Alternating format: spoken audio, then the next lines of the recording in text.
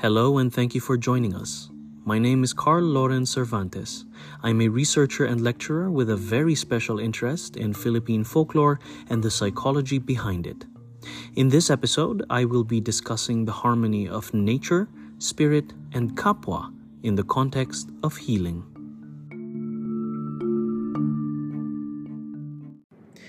We can't remove ourselves from context.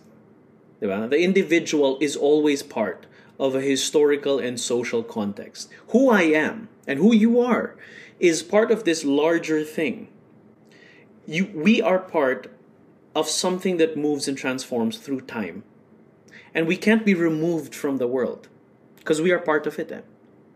So we've been made to believe, because for years, for centuries, that we are unique and special as a species.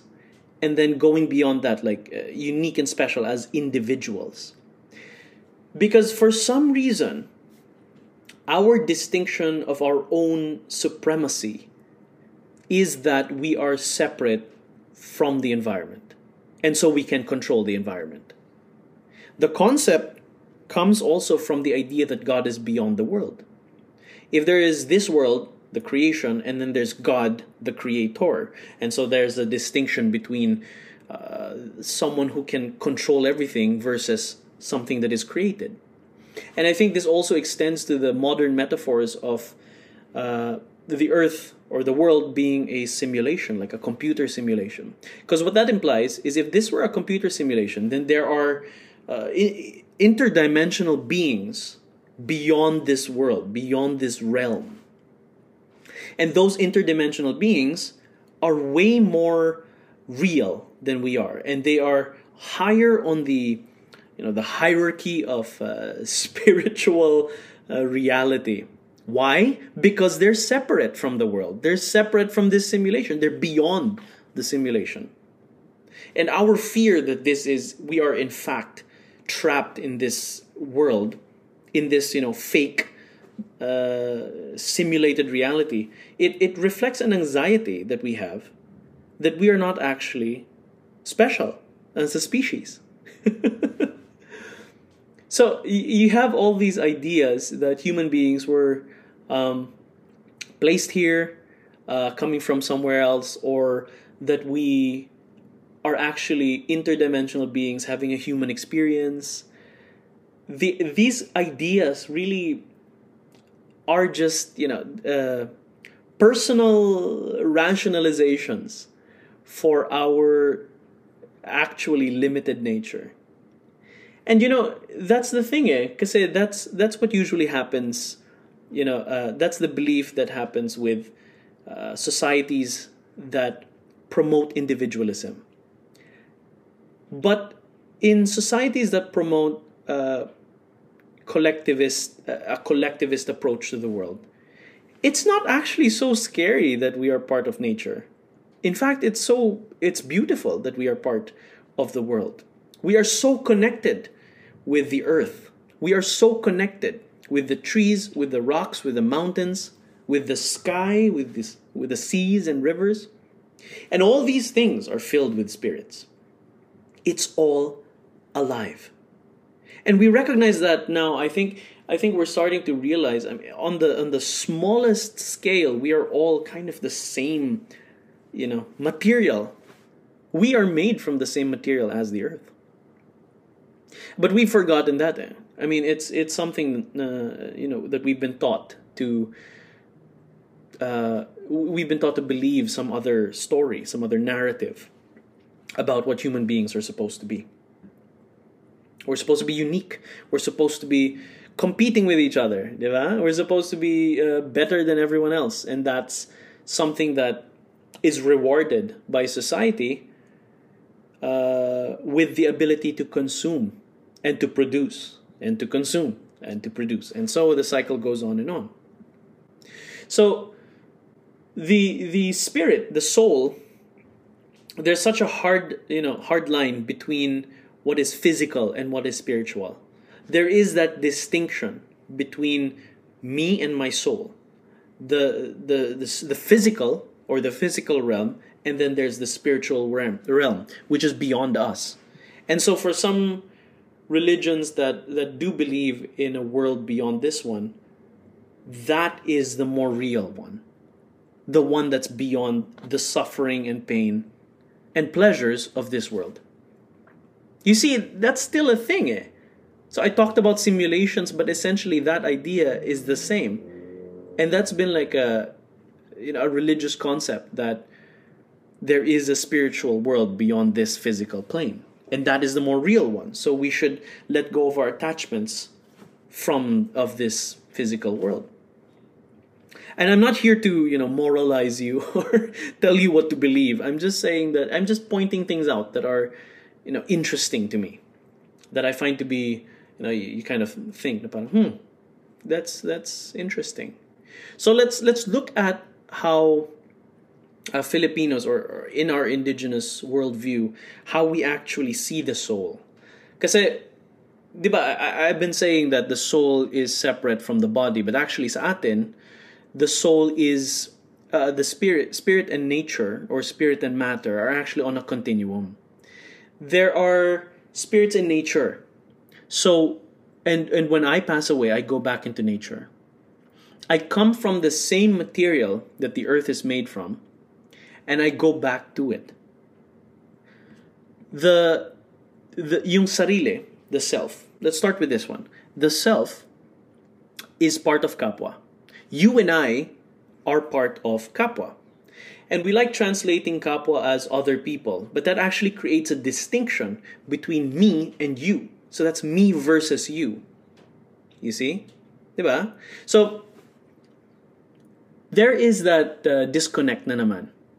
And there's always, there's that individualistic value there of still being totally unique. Kapwa does mean other people, but it doesn't mean other people in the sense that it's me versus you. But kapwa puts the other in the context of everyone else. Kapwa puts me in the context of my other. We are kapwa. And so there are levels to kapwa. You can be ibang tao, which is stranger, or hindi ibang tao, which is one of us. And just because you're a stranger, doesn't mean I can't practice kapwa with you. So makikipagkapwa pa rin ako sa'yo. I can still practice my sense of kapwa with you. Our sense of shared identity. So kapwa is a kind of shared identity, a kind of collective experience. Diba? And so self is part of the context of kapwa. And kapwa is part of the context of mundo. Mundo meaning world. So you can see here, it starts with sarili, going out to kapwa, going out to mundo. And we're all part of this wonderful thing. This whole thing. The soul of the individual, at least as it is expressed in our folk beliefs, is multiple. We have multiple souls. Yun nga yung, di ba, pag sa religion natin, we think that we only have one soul, di ba? Human beings just have one soul per human being. And sometimes pa nga, we reincarnate into multiple beings. And sa atin kasi there are different souls for the individual. There are multiple. So you have a name for each one. You have the name for an individual's vitality, vigor, and energy. You also have a soul for a person's conscience. You have a soul for a person's ghost, after they die. And then you have a soul you have a name for the soul of a person while they are still alive. Right? When a person is sleeping, this soul can wander around. And they can do their mystical errands. And you'll see that in your dreams. So yun yung paniniwala natin, yung mga panaginip mo, yun yung mga kung ano nung ginagawa nung espiritu mo. Diba? If you lose your soul, like kinain siya ng laman lupa or something, or if your soul gets lost, or if your soul gets too frightened that it leaves your body, then it could lead to a loss of appetite, and then eventually you pass away. That's the belief. And I want to point out something here, which is that a lot of the terms for the soul comes from the same root word. So let's start with Tagalog. You say kaluluwa. Diba? Kaluluwa comes from the word duwa, which is two or double. You see? So the soul is my double. You'll also see this in other languages across the country, but of course I can't pronounce them properly. I only know the Tagalog one. But a lot of them come from the same root word duwa. So you'll see it appear in different languages. Right? So the soul, when a person passes away, where does it go? We do have a lot of very complex myths about the afterlife. There's a Visayan myth about how we cross a stream. So it's usually a voyage, so you're by boat. A lot of these afterlife stories are by boat. So you ride the boat all the way to Mount Canlaon in the Visayas, in the Negros Islands. So you go back to nature. A lot of these places of rest are mountains. A lot of them are mountains. So it's all about going back to nature. The ancestor spirit is in nature. And after some time, you forget the name of the soul and memories fade. They become nature spirits. That's called anito. It's called, anito comes from the word hantu, which is death. Right? Sanskrit, I think. Ancestor spirit is sobrang fine line niya from ancestor spirit to nature spirit. So when we forget the name of an ancestor, we still treat them with the same respect because you don't know who it is. You don't want to, offend them. And we'll see later on how offending spirits actually cause harm. And these spirits are also nature spirits. Right? And so it's so interesting. But how do we see this? How is this expressed? How is our belief expressed? You've obviously heard this before when you cross a forest or some unique place. Even if you just want to cross the thick roots of a tree, you say tabi-tabi po. Excuse me, I'm gonna pass. Please step aside. You're asking for permission to cross because you don't want to step on them or you don't want to bump into them accidentally. I still do that, honestly. Sometimes it's just a compulsion now. I would walk through these trees. I'd still say tabi-tabi po. There are different alternatives to this in different languages also in the Philippines. But the one that I know is tabi-tabi po. Right? We also don't point at trees. I was taught at a very young age not to point at acacia trees. Because if you point at them, it's rude to the spirit that's living there. And until today, it's still, I still don't point at trees. And whenever I do, I was told to bite my finger. So I bite my finger. I don't even know what's in the tree. They say, it's a capre, which is a giant, right, living in the tree. But sometimes it's encanto, sometimes it's some other spirit. So we believe that trees are also the home of spirits. They live in the trees, which is why when we build houses or buildings, we build around large trees. Sometimes before you cut down a tree, you're going to have to do some kind of ritual, which involves a sacrifice to the spirit in the tree, so that they wouldn't harm you if you try to cut it down. Or sometimes you'd invite a priest to bless the tree or to exorcise the spirit from the tree. But the fact remains that we believe that there are these beings in the trees. Even today, yun nga yung sinasabi ko eh. Kahit ngayon, yun pa rin yung paniniwala natin. We still believe these things. So, what's in the tree? What's the spirit in the tree? I said, I mentioned the encanto kanina. What's an encanto? It's an attractive being. It's described in the literature as matangos ang ilong, maputi, tsaka Caucasian essentially, and they express the characteristics of our colonizers from before, and that I think says something about colonization in the Philippines now. But that's a that's a topic for another time. It's so interesting because I was in the Visayas last year, I think. And then I was talking to some people from the farm, and I asked them about the Encanto because I've heard a lot about things happening in the farm. So I asked some of the locals there, and one of them, a few of them actually told me that there was this house wherein this old man lived, but there was another old man who was the caretaker of the house. And this other old man was looked Espanol, looked Spanish.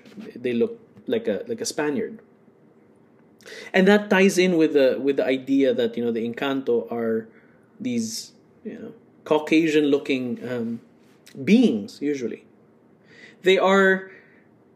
Another interesting thing about them is that they can get obsessed with a mortal. They can fall in love. Yeah. They can fall in love with a mortal. And so when you are courted by an encanto, usually you're going to go mad. So the madness attached to being courted by an encanto could be considered a kind of local form of mental condition or something like that. Encanto are also generous. They can be generous if they like you. Some people might go to actually speak with encantos just to get some kind of power. They are also playful. So if you lose stuff in your house and then you find it after a long search in the place that you first looked for it, then it's probably an encanto. I mean, that's the folk explanation, of course. They can also shift faces. So they can trick their victim into thinking that they are the friend or some other person that they know by shifting their faces and turning into that other person. So the encanto can be seductive, but they can also be very, very dangerous. This is why the folklorist Father Francisco Demetrio said that the encantos are demonic. Not in the Christian sense, but demonic in the sense that they are seductive and dangerous. That they have some kind of charisma. That they inspire the same kind of fascination as we would have for the divine, but also they can hurt you. And this madness, which is called the Encanto syndrome, I was reading this amazing paper by Herminia Menez, wrote about the Encanto syndrome and looked at it as a mental condition. Because it's so common eh.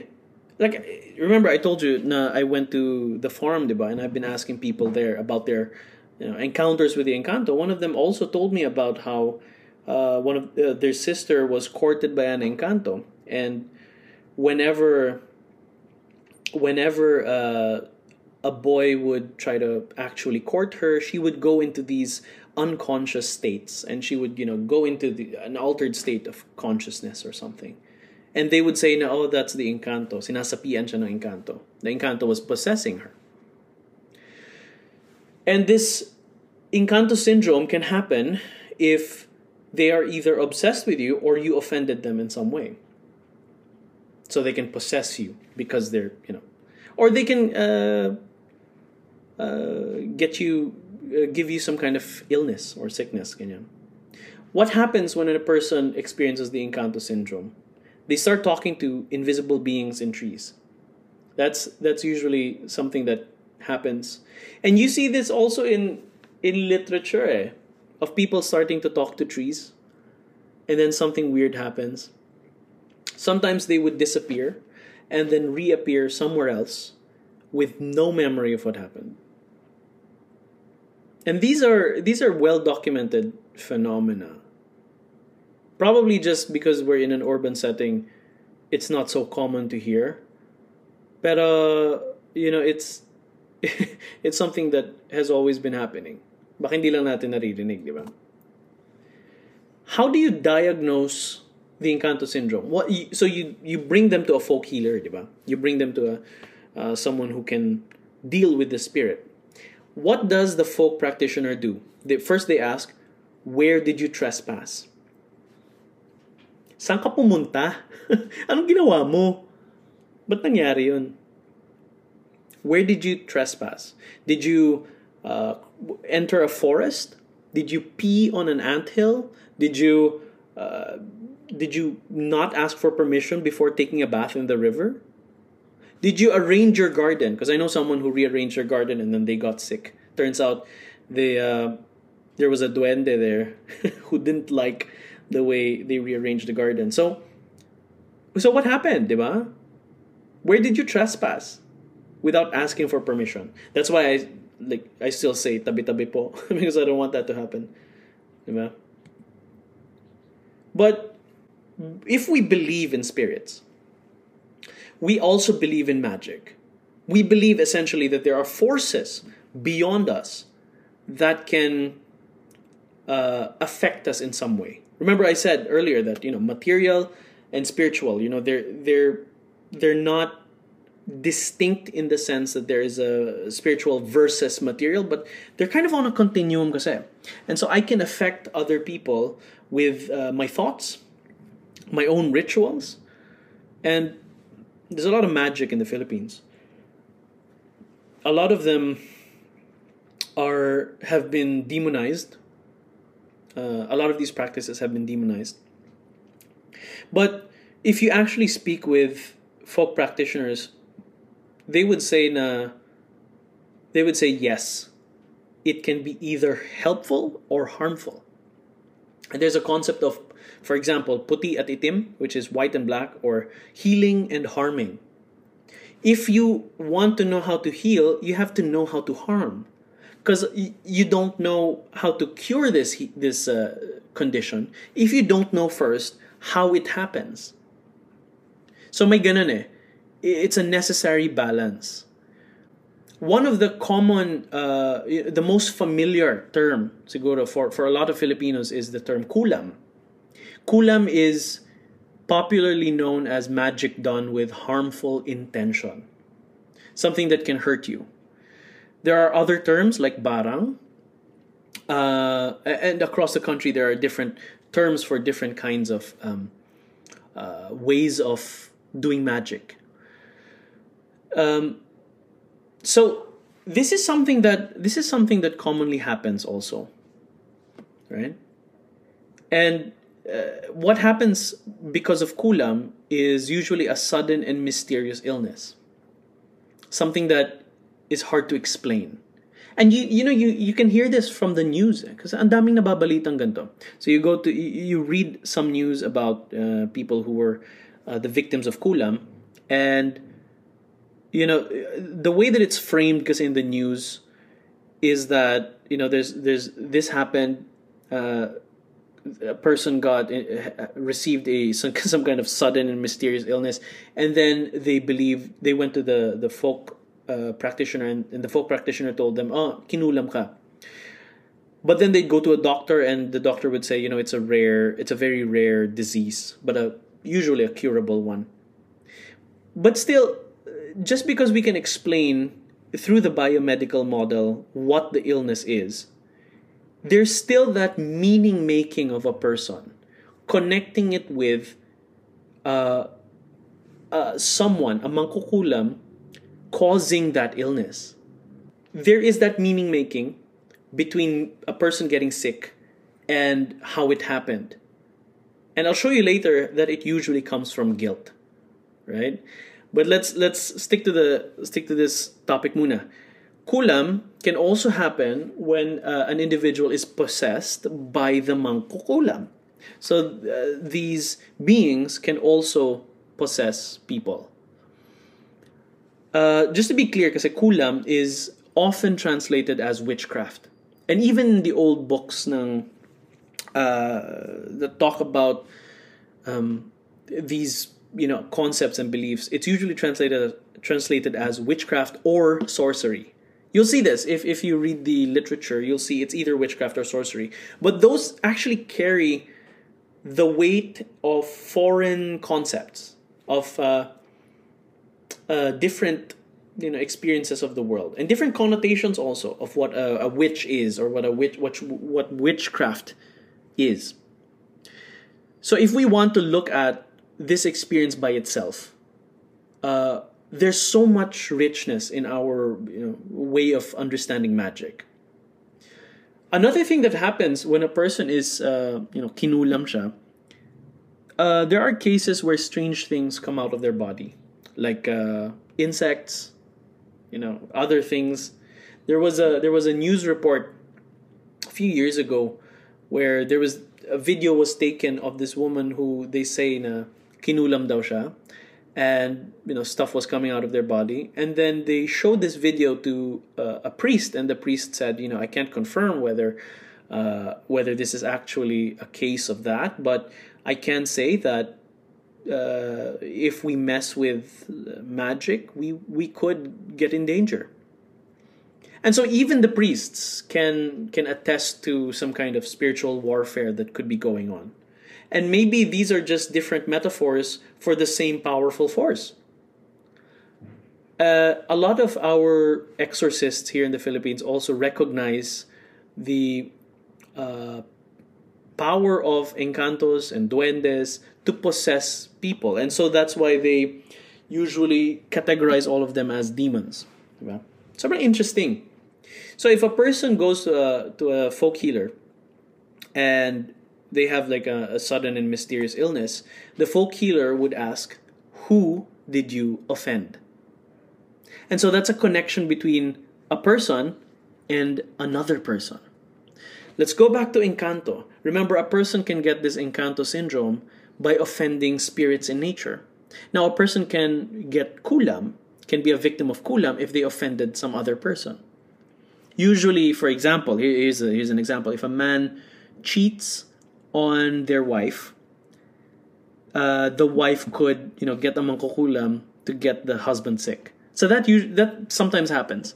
And so kulam as a form of social control, in the sociological perspective, you could look at it as a way for us to maintain harmonious relationships.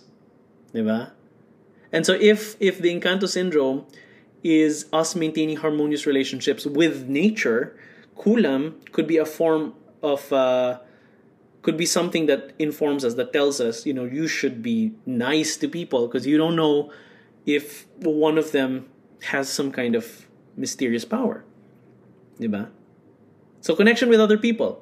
But then I want to point out one more other term that is related to this concept of illness and healing, and it's called gaba. When I was younger, my mother would always tell me that I shouldn't be arrogant, that I should always respect my elders, that I should always finish my food, otherwise gagabaan ka. Gaba is a Visayan term, right? It comes from it's a Visayan term. But since I was, my mother kasi is from the Visayas also, and I was born in Bacolod City, and so I have this connection with the term and all these magical things. So I know what Gaba is. And it's a kind of divine retribution for breaking social norms. So you do something wrong, and you get punished. There's no specific victim for Gaba. I mean, if you do something wrong, it could just be like an offense to society or an offense to God, or you do something, right? Or people do as a collective, they do bad things, and then baka gabaan sila by like some kind of natural disaster or some huge bad luck that happens to all of them. And when you ask people about gaba and people talk about this term, they would say that, oh, it's like karma. But here are the differences. Yes, karma is similar to gaba in the sense that both are the result of some kind of action. You do something, something happens because you did that. But in karma, it's an equivalent consequence. You do something, and the consequence is equivalent to what you did. Right? So you do something good, you are rewarded with something of the same weight. If you did something bad, same thing.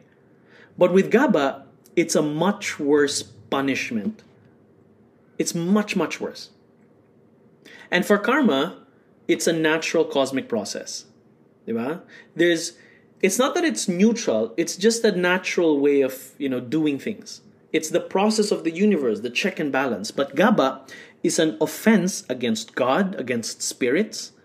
So there's that personalistic aspect. There's a being that punishes the person with gaba.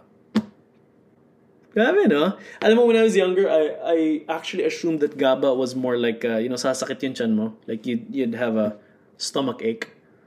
That was my belief before. When I was younger, I always thought, because my mother always related it with food. So she would say, oh, busin mo yan. Gagabaan ka, sige. And I always thought na, you get a tummy ache. But, reading the literature, talking to more people about this term, it really is a punishment for doing something wrong, for transgressing, or for offending social norms. And so how do we diagnose gaba? We say, how have you been acting? Anong ginawa mo? And it's something kasi, people don't usually like to confront other people, diba? So we say, Diyos na bahala sa'yo. Right? You will get what you deserve. Ganyan. And so a person knows nagagabaan siya. And what does this mean? Now let's look at it in a holistic sense. Gaba refers to, this divine retribution. Kulam refers to this, revenge, some kind of a form of magical justice, right? For some kind of wrongdoing or offense. And the Encanto syndrome refers to, your relationship with the world. And if you offend, these spiritual beings. What is the Encanto? What does it represent? It represents our respect for nature. We are in the context of nature. Itong mga espiritu, these spirits, are our kapwa. Because diba they are our ancestors? Ancestors din natin sila eh. So we are part of this relationship with spirits of the world. Nakikipagkapwa tayo with the spirits. So we want to respect them. Diba? And kulam naman refers to harmony with other people. You don't want to offend people. You shouldn't offend people. Diba? And gaba naman refers to that connection with God or with spirits, with the universe, the divine. And so all these terms refer to that relationship, that context.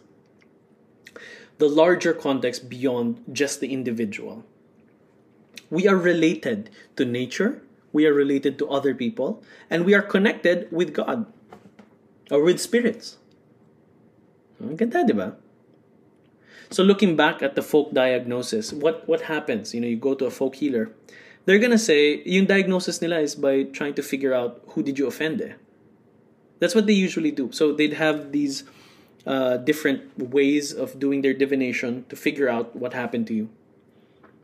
So the question is, what did you do? What was the taboo, that you did? Who did you offend? What spirit? Or is it a person that you offended? And then you figure out, what needs to be done. What should be done now? So you have to know, you have to identify, the spirit or the offending, the offended party, and then you figure out what can I do to amend this relationship, to fix this relationship. So when we talk about illness or disease, it's you can't remove the individual from their relationship with nature and their context in society. So wellness is actually a harmony of soul, nature, and community.